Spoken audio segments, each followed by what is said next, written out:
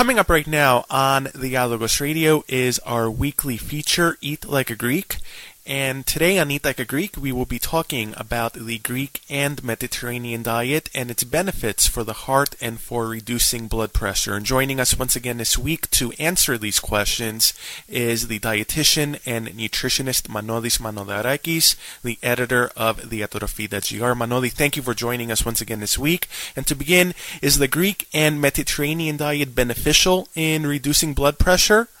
Yes, we have numerous studies that indicate that Mediterranean diet is a kind of medicine for high blood pressure. And we are convinced for this because many studies, especially in the United States, shows that by using foods and by having the behavior of the Mediterranean diet, it helps you not only to reduce high blood pressure, but to avoid a series of conditions that they are affected by high blood pressure, for example, heart disease and strokes and things like that. And what are the characteristics of the Greek and the Mediterranean diets that are beneficial to the health of the heart?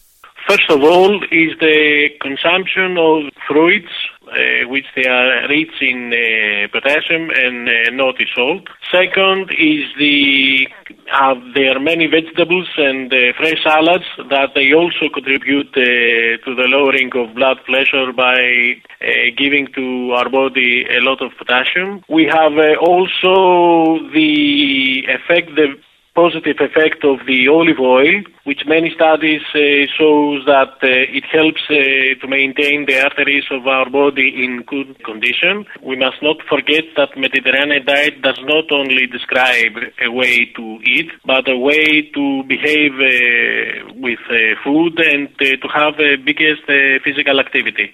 So people who follow the Mediterranean type of living, they have biggest physical activity than others.